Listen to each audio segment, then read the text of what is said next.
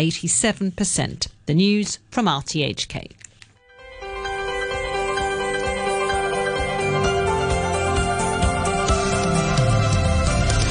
Hello, Backchatters. I'm Andrew Work.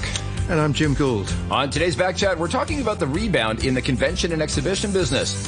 The Secretary for Commerce and Economic Development, Algernon Yau, has said he expects the sector's performance this year to match or even exceed that of pre-pandemic levels, with 150 conventions and 160 exhibitions scheduled for 2024. From jewellery fairs to food expos, exhibitions will cover a wide area, and the hospitality sector is poised to benefit as well.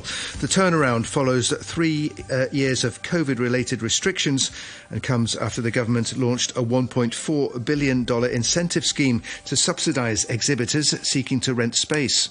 After 9:45, we'll talk about the authorities' plans for closer examination of public housing tenants' assets, including their cars, to combat abuse of the public housing system. Tell us what you think. You can call us any time on 233 88 266. That's 233 88 266, and join the conversation. You can WhatsApp us on 6899 8518. That's 6899 8518. You can comment on our Facebook page or email us at backchat@rthk.hk. All right, getting into it today with our guest, we'd like to welcome to the show Professor Andy Kwan, who is director for the ACE, the ACE Center for Business and Economic Research. Good morning, Andy. Good morning. Good morning. We've also got on the line with us today Gary Ung, who's an economist with Natixis. Good morning, Gary. Good morning, everyone. Good morning. Hey, Gary, so we're talking about the exhibition business. I used to dabble in the exhibition business a long time ago. I ran some big internet shows and health shows back in the 1999, 2000, 2001. But, you know, that's a long time ago. Tell us what is the latest today. What are the trends in terms of where exhibitions are going and where the investment's being put? I think maybe I will start first. So I think if we look at the general trend in exhibition, right, Hong Kong traditionally has been a place of kind of the meeting point between Chinese business versus the West, or probably increasingly the rest of the world. So I think this is indeed the core advantage of Hong Kong, which is the connectivity. So, but of course, increasingly, especially after the last 3 years, there is indeed a bit of challenges in getting back some of this exhibition back to Hong Kong. But still, I do expect there will be quite a diversified type of industrial distribution that exhibitors will want to be in Hong Kong and also generally have their presence here. Is there a difference? Is there a difference in terms of the makeup of the business between B2C exhibitions and B2B exhibitions? Are we still bringing people in from around the world to, you know, as an entrepot of global trading, or is it Comic-Con and everybody wants to go out and, you know, get some deals on some comics? Is it more B2C or B2B? What's happening? Well, I think indeed there could be a bit of mix. And of course, if we talk about the population of the exhibitors coming to Hong Kong now, there is indeed a bit of change, right? Because the government can, of course, say that, okay, if we have a KPI that we need that many exhibitions being done in Hong Kong, this is probably quite doable, because you can imagine a large part of this type of exhibition is probably coordinated by like the different Hong Kong government entities and etc. But whether this is fully rebounded back to the pre-pandemic level, I think there is a very big question mark to it, because even if you look at the air flight capacity, right, if you look at the data from Cathay Pacific, it's only, I think, 70% or maybe a bit less than the pre-pandemic level. So basically, it's still quite hard for Hong Kong to actually bring people back to the city for now, which is, of course, Singapore or some of the other places may have moved a little bit quicker. So I would say there's still quite a bit of work to do here. But in terms of, B2B, B2C, I do see that it's probably a mix of both, because, as I said, I think, like in terms of exhibition, right, it's really about reaching out to other businesses, or it could be to other customers. So I don't have an exact proportion of, the exhibitions that are happening in Hong Kong right now, but I do see a mix of both, at least from a very rough estimate or a glance from the top. So, Andy Kwan, the Secretary for Commerce and Economic Development at Algernon Yau, said, he's expecting a good year. He said the exhibition business could be back to pre-pandemic levels by the end of 2024, might even exceed. But what do you think? And do you go along with what Gary was just saying about the inbound flight situation could have an effect on progress? To a certain degree, yes, but it's a good news to hear there's a rebound in the number of conventions and exhibitions will be held in Hong Kong. But the way to check it is you have to check with a convention center or the exhibition in near airport. I think that's another one, so-called convention center there. I was told especially convention center is fully booked this year. Very hard to get a place. So in this case, it means at least we're back to normal in that respect. But whether we can attract more conventions, it depends on the number of flights, and that's the issue. Also, we have to try hard to get more new business, basically, or partners to have conventions in Hong Kong. But I think it's on the right track, and don't worry about this issue because everything seems to be okay now. But in this respect, but still we have to deal with the number of flights, whether there are enough flights coming to Hong Kong, and there are enough service provided to cater the need to those visitors. That's the key, because it's important to tourism industry, and also it's very important to the image of Hong Kong. And we have to demonstrate we are back in normal, and also in terms of tourism, because those people coming from overseas, the visitors, they tend to spend much more money, and it's a trend now. And I think we better grab this opportunity and try to excel from here.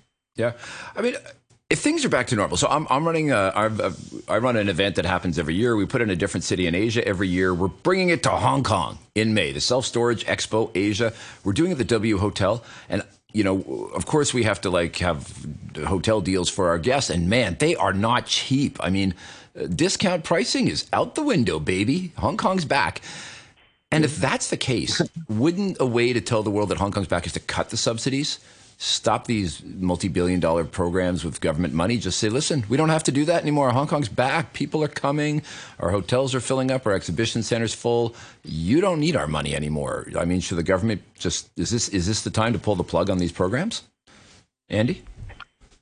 Now, let's talk about those people visiting overseas. But first, do you think they should cut the subsidy? Do you think it's time to cut the subsidy if Hong Kong's back? Not this year. Not this year. Let's see. If the trend is very good, we don't need to really subsidize those so-called the programs. So in this case, I think we have to look. But if it's only a short-term so-called is only a short-term rebound, okay, then we should be more careful with. We better see whether there's a trend there. But this year, I don't think it's a good idea to cut. We still need to promote Hong Kong, because if you look at other engines of economy, there are none, basically. So we still have to work hard on the tourism industry, either to attract more mainland customers, mainland tourists, and also we have to hold more conventions like this, because the business travelers, they really they can afford to spend in Hong Kong. And we attend conventions overseas, and we don't mind paying a higher price or enjoy the cuisine there and look at the scenery and go to expensive places. But only a trip there. Okay, don't come here all the time. It's not like mainland tourists. I think it's a two ways you have to look at the issue. I have to admit, we did have some people we're talking about, confirming their sponsorship, and they're grumbling about the price and how expensive it is. And then the next day they come back and say, okay, we're in. Oh, we already booked our rooms. We already booked our rooms at the W Hotel, the most expensive option. I mean, it seems like they do have the money. What do you think, Gary? Is it time for the government to say we're back? We don't need to subsidize anymore? Time to pull those subsidies? Give the government a break. Well, I mean, I really like the point that you mentioned on the cost, because if you talk about, whether the market is get back to the, pre-pandemic level, right? I mean, if you look at the cost of venue, probably most of the operators or hotels would want to get the money back after 3 years of loss, right? So I think from that perspective, there is indeed a very big inflation in terms of all this venue costs. But on the other hand, I think it's all about the relative competitiveness, right? If Singapore is probably doing something similar, and if Hong Kong is still on the very early stage of rebound, I think it may not be the right timing to pull all these subsidies out at this moment. But again, I do agree that this is not something that is very sustainable, that you just keep subsidizing the industry in getting all this exhibition here. I mean, eventually you want an ecosystem that people want to be here, because if they have all these conferences or if they have all this, exhibition, then they can make money out of it, right? So I think the short answer is it should probably the subsidy should probably be stay for a while, but not for too long. And of course, some of these expos are coming back to Hong Kong, aren't they? There's the leather show that was held in Dubai, I think, last year. The Vin Expo Asia, that was in Singapore. That's been in Singapore. That's coming back to Hong Kong. So, how encouraging is the return of these events? Well, I do think that it's nice to see all this return back to, all these events back to Hong Kong. This is definitely something very encouraging.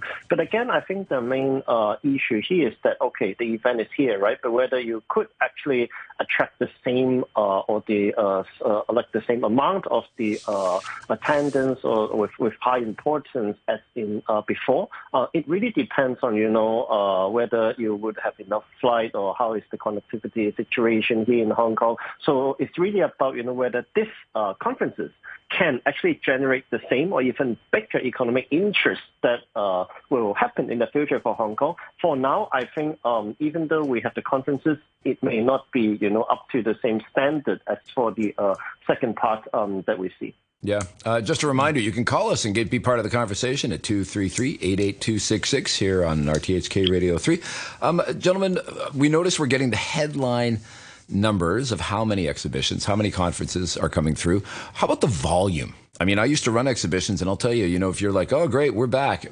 But if you've only got 50% of the exhibitors and half the delegates, it's half the show. If they're the absolute numbers of shows are coming back, is the volume there as well? I mean, if the convention center is completely booked out, that's a good sign. But there are other venues. I mean, are they of the same magnitude as they were before these shows? Now, I put it this way, the government can check these numbers and make it open and make it transparent. Then we can make comments on that. But to my knowledge, even since I have a certain relationship with the financial sector, I understand many brokerage firms, if they want to hold some seminar in a convention hall, convention center, it's still hard to get one because it's just fully booked. I think they will not do something like book a big hall and then there are only a few people there. Okay, so we expect the number of attendance should be high. And I think I remember last time I attended one conference or convention there, the cruise ship one. I went there. It's not packed, but it's still there are good number. There are good numbers of people there. So I think we are on the right track, but still we have to make sure this thing is happening to Hong Kong and the momentum should go on. And hopefully we can have a healthy year in terms of holding the convention and the exhibition in Hong Kong. Okay, I mean, it's good news, obviously, that the convention and exhibition centres are booked out for the whole year. I mean, there's also Asia World Expo, of course, out by the airport. I mean, do we actually have enough exhibition space?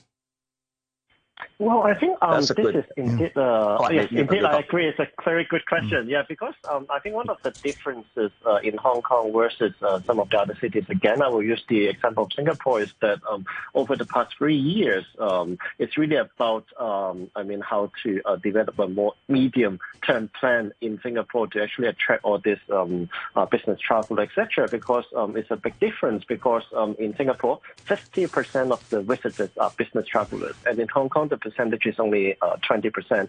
So I would say that for Hong Kong, there is indeed a bit of the resources misallocation from the government policy in the past 3 years in focusing on very short-term issue, while other people or other cities actually focus on something more long-term. So I think this is indeed something that is important to catch up in terms of, whether Hong Kong has provided enough venues to hold this sort of exhibition, because if you have more supply, it's natural that probably the cost will come down, and then it will make more sense for Hong Kong to actually, get some of these sort of business conferences. And then in that case, probably it doesn't really need that subsidies in that case.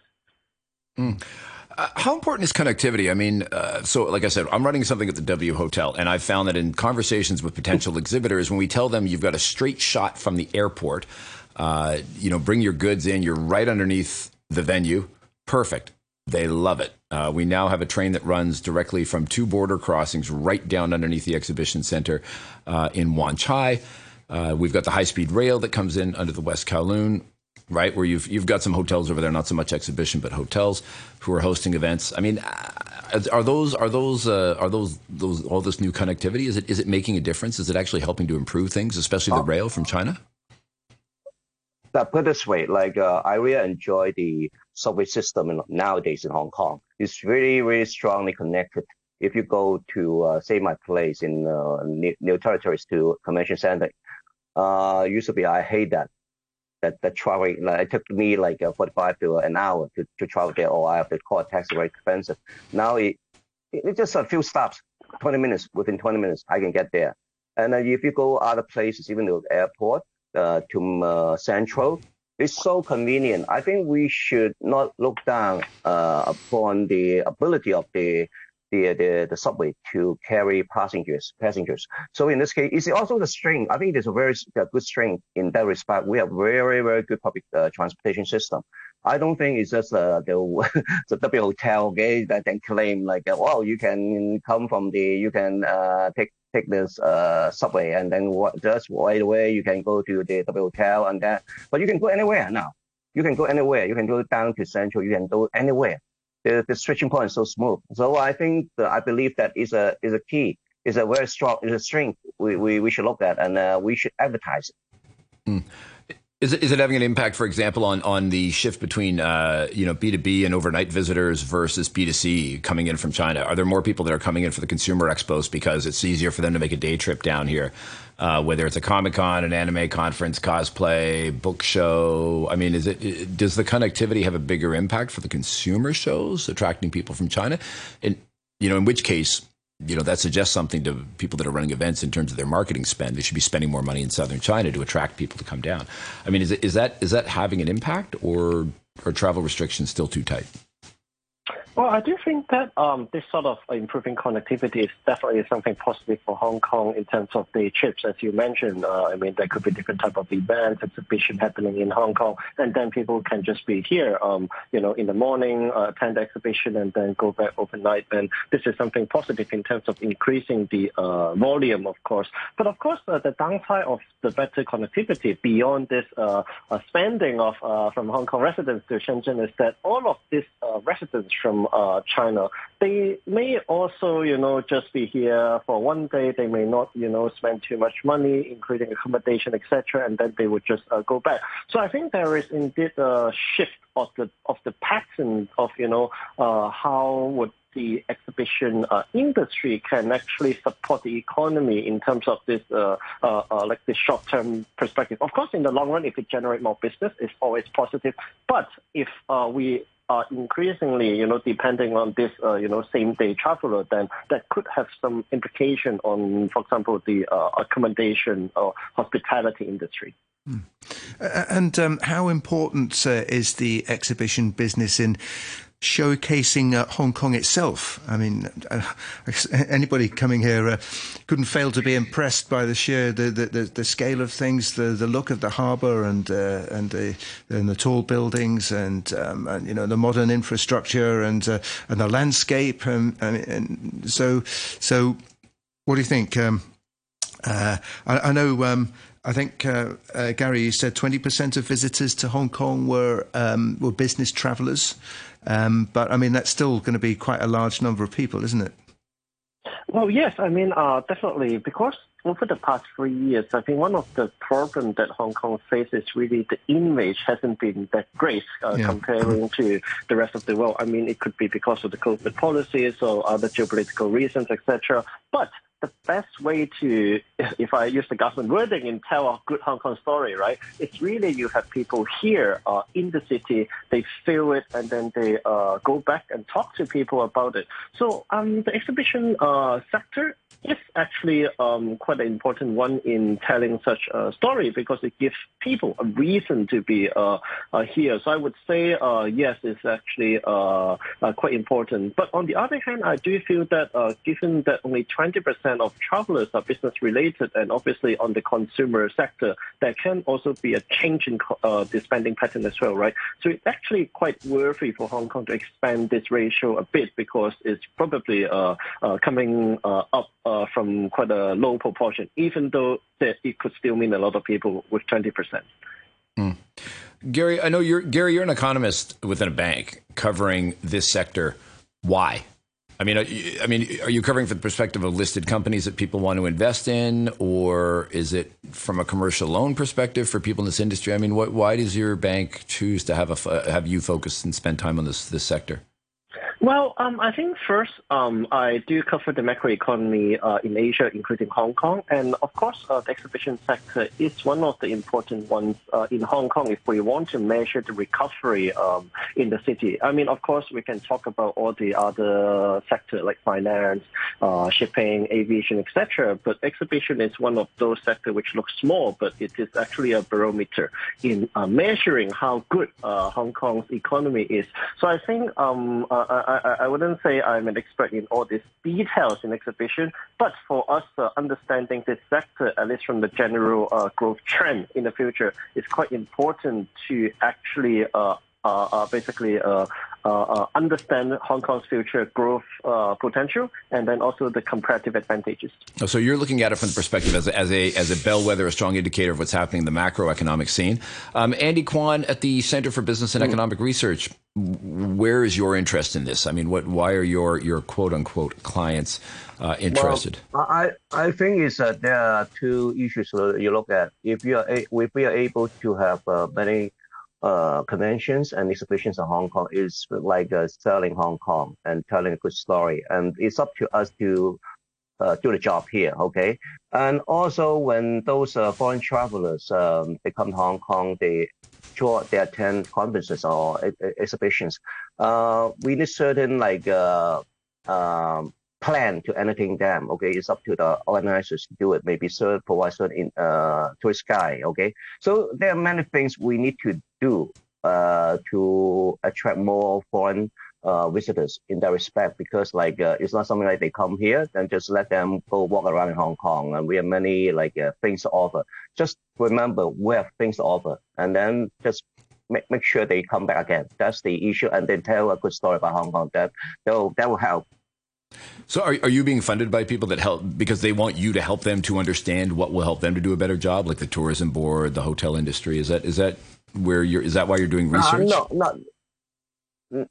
I put it this way, because I was asked to attend many this kind of conferences, exhibitions, just to look at the what's going on there. Okay, so I just realized that in some conferences, in some conventions, you really have to find out you come say overseas people coming in Hong Kong, and they just attend and they just don't know where to go.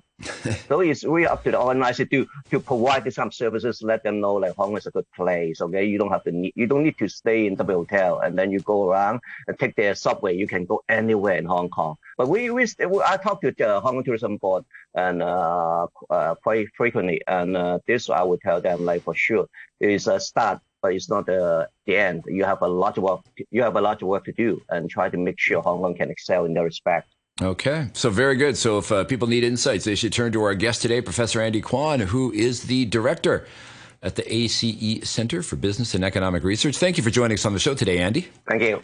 Thank you. We also had on the show with us today Gary Ung, who's an economy at Natixis, which is a bank. I actually get their research on a fairly regular basis. I'm a big fan of their chief economist, Alicia Herrera-Garcia, who's a very, very insightful. If you can be lucky enough to get on her email list, I highly recommend it from the people at Natixis. We're here at RTHK Radio 3 Backchat talking about the hotel industry. We're going to continue after the break for the news. Reminder, you can call us at 233-88-266 if you'd like to join us and be part of the conversation. Having a quick look at the weather, mainly fine. Coastal fog with 1 or 2 light rain patches in the morning, and at night warm during the day. Maximum temperature around 27 degrees in the urban area, middle of February. This is kind of unbelievable, but there it is. Your outlook for tomorrow, humid and foggy and warm during the day, with winds strengthening from the east on Friday. Temperatures will fall towards the weekend and early next week. Hallelujah. Right now, it is 24 degrees Celsius, 86% humidity. And now the news with Karen Musgrave. The United States has again vetoed a draft resolution at the United Nations Security Council demanding an immediate humanitarian ceasefire in Gaza. Washington's ambassador to the UN, Linda Thomas-Greenfield, said the US couldn't support a resolution that would have put sensitive negotiations in jeopardy. An American YouTuber who gave harsh advice to millions of parents has been jailed for child abuse. Ruby Franke had already admitted starving and torturing her 6 children. She's been given a prison term of up to 60 years. And more details have emerged of an operation by international investigators to disrupt the activities of the Russian-linked cybercrime group Lockbit. The head of Britain's National Crime Agency said they had hacked the hackers to obtain the encryption codes of the ransomware. We'll have more news for you at 10 o'clock. Our bustling and vibrant city arises from the boundless flow of fresh air. The air quality is continuously improving, thanks to the government's allocation of resources and joint efforts of the public in reducing air pollutant concentrations. To sustain this achievement, do your bit in your daily life. Use more public transportation and choose environmentally friendly products. Bring a fresh perspective to Hong Kong. Travellers heading for the mainland during the holidays are reminded to avoid crossing boundary control points at peak hours and plan their journeys in advance. Use rail services as far as possible. Those using other public transport like shuttle buses, cross-boundary coaches or local public transport calling at the Heng Yun Wai Boundary Control Point, the Hong Kong-Zhuhai-Macau Bridge Hong Kong Port, the Lok Ma Chau Spur Line or the Shenzhen Bay Port should also avoid travelling at peak hours.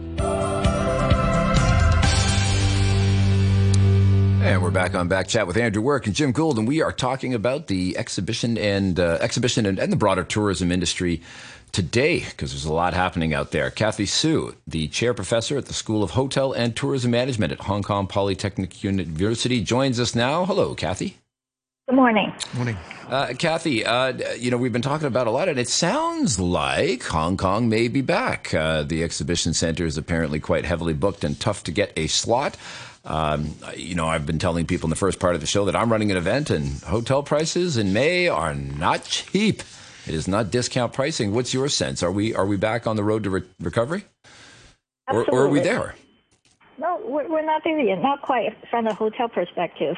But Hong Kong hotel industry has always been performing very, very well prior to the COVID-19 pandemic, and it's up there, the top 1 or 2 performers in the world. So the expectations are very high. Currently, on average, hotel runs about 80% occupancy territory-wide, and that's already very good. But then our expectation is much higher based on the prior pandemic of 90 or low 90s. So there's still a small margin to grow in terms of occupancy, but definitely, as you mentioned, the room rates has been going up, and it will continue to go up, I think. Are we being too tough on ourselves? Are we just setting the standards far too high? I think so, because of our prior booming experience. So everybody is very, has very high expectation, not only for the events industry, but for the territories, tourism industry in terms of visitor arrival numbers.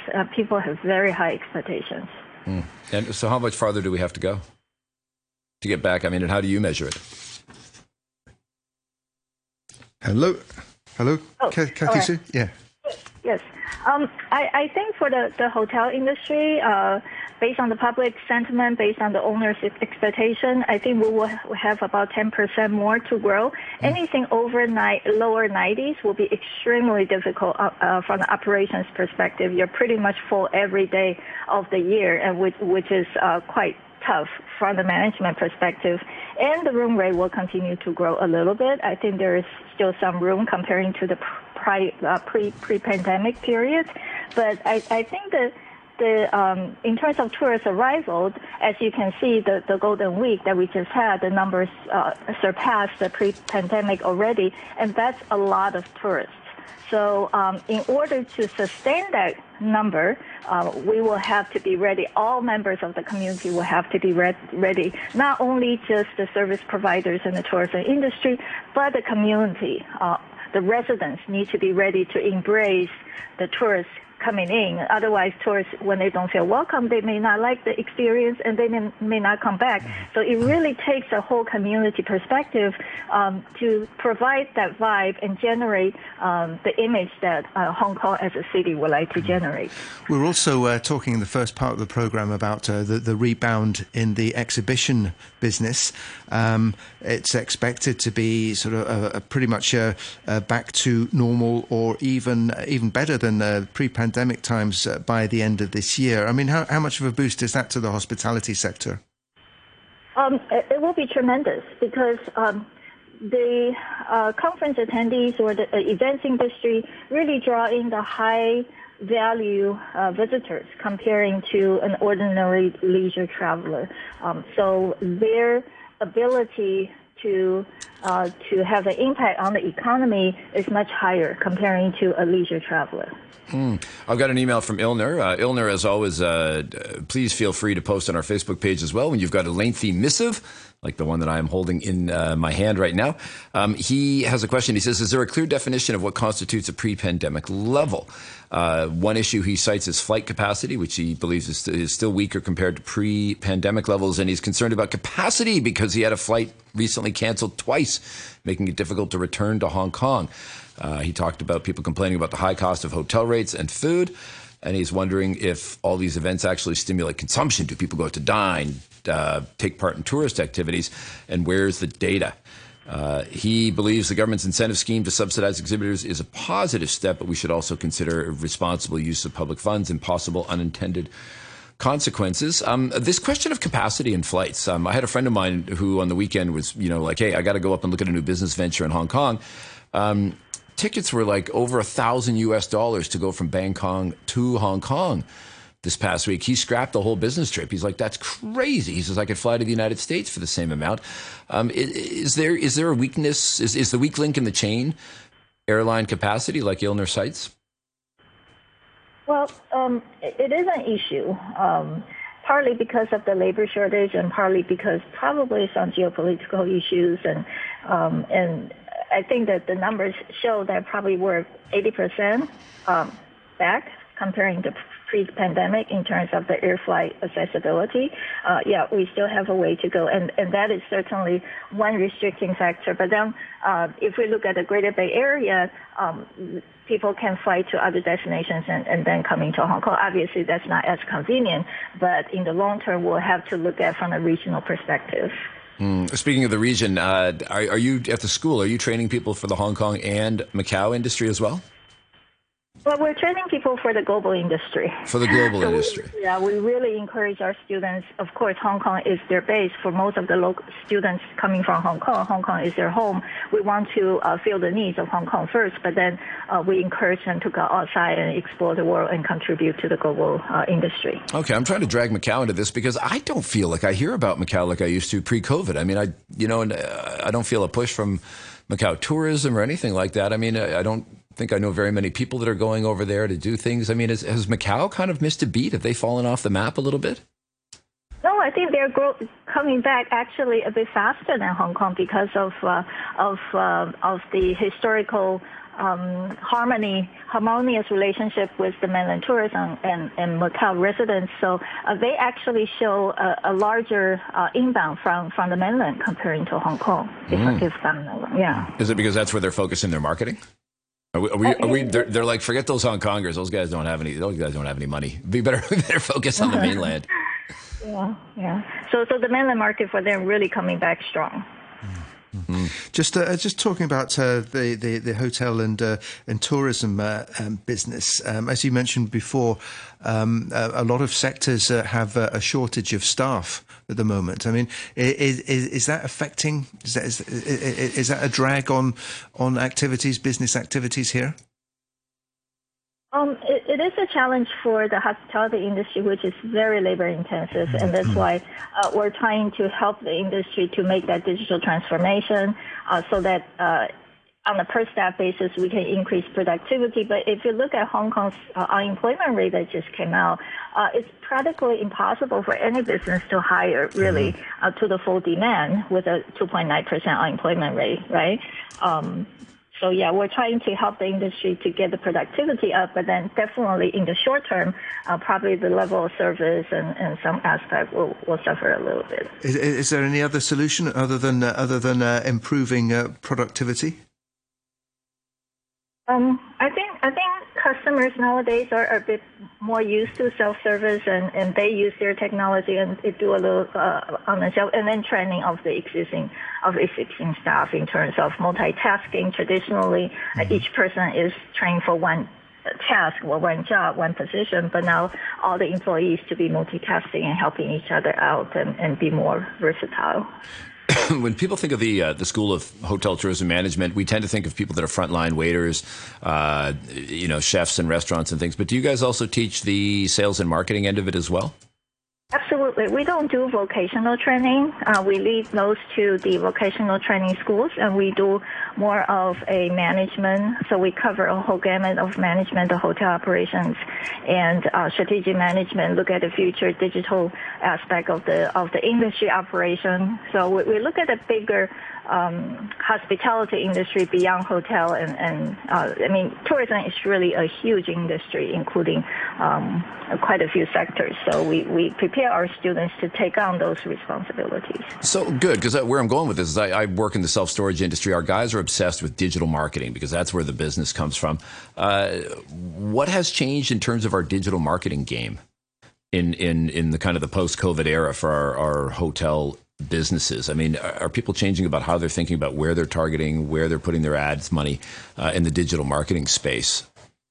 Yeah, absolutely. People nowadays are pretty much work with KOLs and do a lot of, TikTok or short online streaming, and and also based on the data that we have from people's social media behavior, we can do tracking on a very small cohort basis. So the market segmentation that we used to talk about way back is, tens of thousands of people per segment, but now we can pretty much narrow that down to a very small group and do more individualized target marketing. So everybody, when they open up their phone, they may see a different type of information feeding from the supplier end. That's interesting. It's interesting you mentioned TikTok, because of course Hong Kong is the one place in the world that TikTok doesn't operate in. Right. Although, I mean, what teenager does not know how to use a VPN and is on TikTok all the time? Certainly my kids. But I mean, are we good at that? I mean, do you break down the marketing aspect of what we're doing and saying, okay, we have a China marketing program because it's a totally different set of platforms and approaches versus a Western market where you're using different tools, different approaches, and then of course Hong Kong is its own kind of bizarre little ecosystem for digital advertising. Do you break it up like that? And do people in Hong Kong understand those different marketing platforms so they can compete on a global scale? Well, the operators certainly do. Even for our Hotel Icon, our training and research hotel is an independent hotel, and we very much do that. Like you said, different market will require different strategies, and I'm and from my understanding, for example, Hong Kong Tourism Board, they also do that they're very good at targeting different markets using different strategies, different social media, different ways of talking to not only geographically different area based on the platforms that they have, but also different segments in terms of age, in terms of, a lot of different segmentation criteria. I should send my people, because I'm doing B2B marketing across Asia. And, we're like, yeah, we got to do some more in southern China. I'm like, WeChat, Weibo. I have no idea what I'm talking about. And I'm not sure my communications people do either, or if we're going to do Korea, we got to figure out a whole different environment with Line and all the different platforms they have there. But you think Hong Kongers actually have a pretty decent handle on the different digital marketing environments in different countries and regions? Well, the big players, the major hotels and tourism attractions, and certainly Hong Kong as a destination, yes, the management operation of those major players are. But bear in mind that a lot of the tourism industry members are small and medium enterprises or even micro enterprises. They have limited resources and limited, accessibility to some of the big data that we're talking about. So they may need some help. We should also mention mega events, because we've spoken about it quite a lot on this program. But of course, the government announced recently a program of more than 80 mega events to be held in the first 6 months of this year. How important do you think they're going to be in helping to push that hotel occupancy rate back towards 90%? Very important. I understand that Hong Kong as a destination now go all out to attract especially the top-end high-value visitors. And definitely they are very, very important for the hospitality, for the hotel industry, hotel, restaurants, and bars, and all the other hospitality segments, because they are looking for those high-value customers. Not only we're looking at occupancy. Occupancy, like I mentioned, we only have about 10%, 12% to grow, but then it is the average daily rate. If we can increase that, I understand people are complaining Hong Kong is expensive, but you only you have two variables to play. One is occupancy and one is average daily rate. So when the room to grow in terms of occupancy rate is limited, then we have to look at the average daily rate. And I see potential. Yeah, I see potential in bringing mega events to increase the performance in terms of the average daily rate. Okay, so we got to get that occupancy up, and we got to get the average daily rate up, which sounds exactly like self-storage, which is my day job. So maybe, Kathy, I should be coming over to the Polytechnic University and taking a few lessons from you. Oh, we're happy to talk with you. Yeah, there might be a call from me in my future. I might invite you to come and speak at our expo that we got coming up in May, actually, because I think there's a lot of overlap. Very excited to have Kathy Su, Chair Professor at the School of Hotel and Tourism Management, on Backchat today. Thank you very much for joining us, Professor Su. Thank you for having me. Thank you. You're listening to Backchat. Call us on 233 88 266 and have your say. All right, it's Andrew Work and Jim Gould lighting the airwaves on fire here at Backchat on RTHK Radio 3, and we welcome to the show one of our super interesting regulars, Vera Yuen, who is a lecturer in economics at the Hong Kong U School of Business. Good morning, Vera. Great to have you on the show. Better get your volume turned up a little bit. We are talking to Vera today because the government has announced that they are going to be taking a closer look at people living in public housing and looking into their assets and their incomes to see if they really should be there or if they should make way for people who are having tough times. And there's a lot of interesting history behind that. Vera, what's your broad take on the situation right now in terms of people in public housing who probably shouldn't be there? In fact, a year ago, there have been some voices saying that, the people who abuse the rule, they hide their assets. And then, so the government had not done enough to really figure out these people. So they should use more effort in finding those people out. And then I think the government did respond to this. I think the housing bureau, the housing department, because, to them, this is more easily achievable. It's an administrative thing. And they have thought of ways to proactively search for these people, because in the past the policy was they would randomly draw some public housing household to check for the assets, to report, how much assets you have. Are you still eligible after like 10 years that you were in the public housing?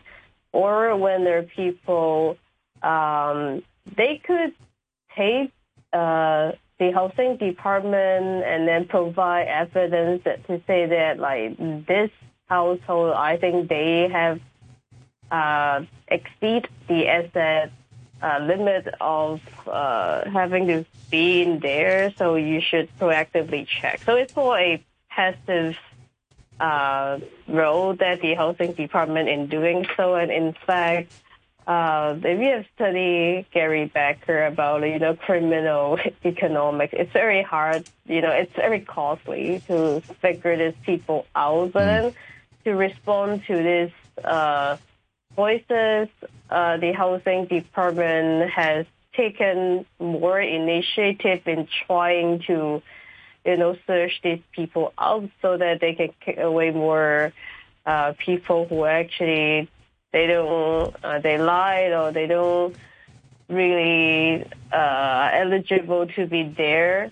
And they said they're able to kick away about 2,000 of them this year. So when you look at the numbers, it's not a lot, because when you look at the queue, the family plus the individual applicants of public housing, there are like 300,000 of them. So initially, it's like kicking away a few hundred, kicking away 1,000 versus you double it. It really, like, from the numbers, it's not that very effective in order to help those people in queue. So to me, it's more like the anti-corruption campaign in the mainland China. It's more a populist thing to really tell people, we're doing something just. So if you think it's unfair, you shouldn't occupy. We have been doing something, and we have, figured those people out. And I think most people actually like this idea, despite the number is small. Okay. As part of this exercise, there's a second round of asset declaration requirement coming up starting on April the 1st. It's also going to take into account the value of people's cars.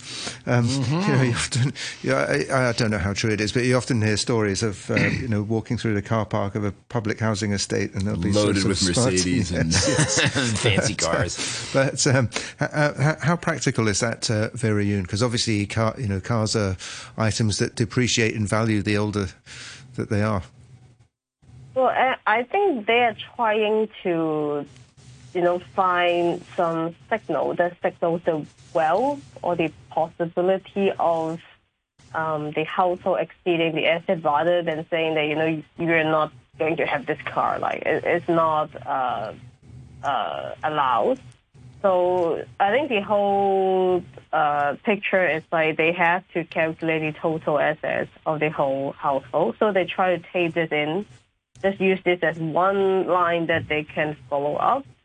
And I think for the car issue, from the economic perspective, it's more because the public housing is provided in kind rather than in cash. Because for many Western countries, they already given up, building a lot of council houses. They have opted to, provide cash subsidy so that they would pay for your rent. You can choose wherever you want to live. The government pay for it. But Hong Kong is on the in-kind side. And when it's on the in-kind, it kind of affects the consumption of the house that you're in. So basically, you cannot top up with more money to get a better public housing. It's not possible.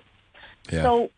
So they can only as this is fixed, but they have saved some money from their budget. So they would use what they have saved on, better consumption, better life, including better cars, going for trips. Because if they're able to actually top this up, or, if this is a cash subsidy, they could find better options of living rather than to buy good cars. But because it's fixed, so that, you can find that they have luxury cars sometimes. Yeah. And then there's another concern that people have talked about is that the existing law may not allow the housing department to ask, the transport department to disclose the details for this purpose. And then there are quite some number of reporters, they have spotted this and then asked them, how are you going to make this work? I think there isn't an answer yet. There maybe I need to amend the law or something. This is something I wanted to raise with you because, I mean, if you imagine that, you have, let's say you have a new unit that's going to look into this. I've got a bunch of 20-somethings, and they have access to all government records across all departments. You go identify a car. Who owns the car? Oh, it's a company. Really? What else does the company own? Who are the directors of the company? Cross-reference with the public housing lists, and technically the guy in public housing doesn't have a big income, but he is a director of this company that's giving him a fancy car and has 5 other flats.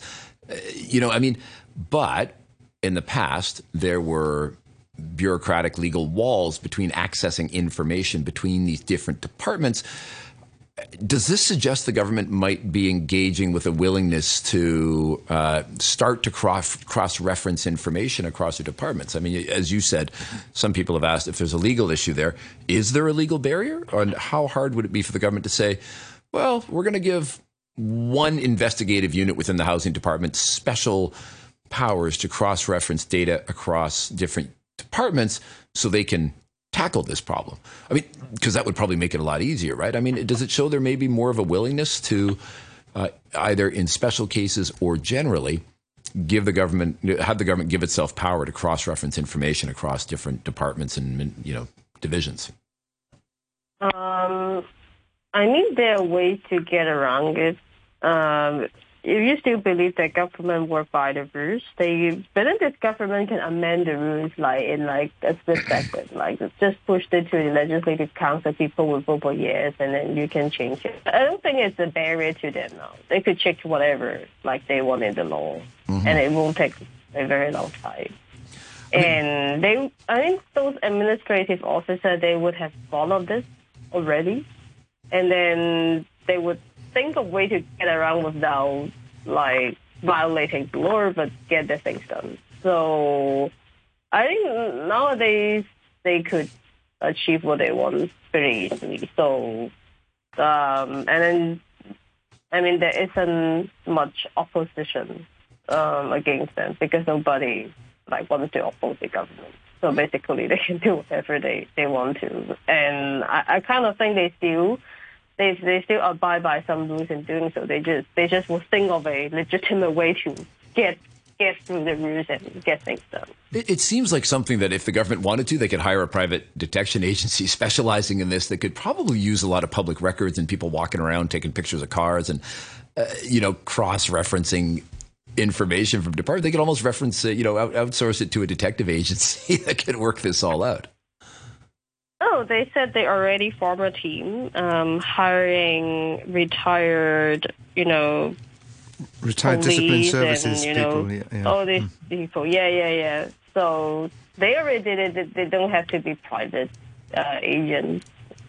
And I believe also one of the things that team is going to do is strengthen surveillance, try to identify cases of public housing tenants subletting their units or using them as guest houses. I mean, how much of a problem is that? How often does that happen? It's harder.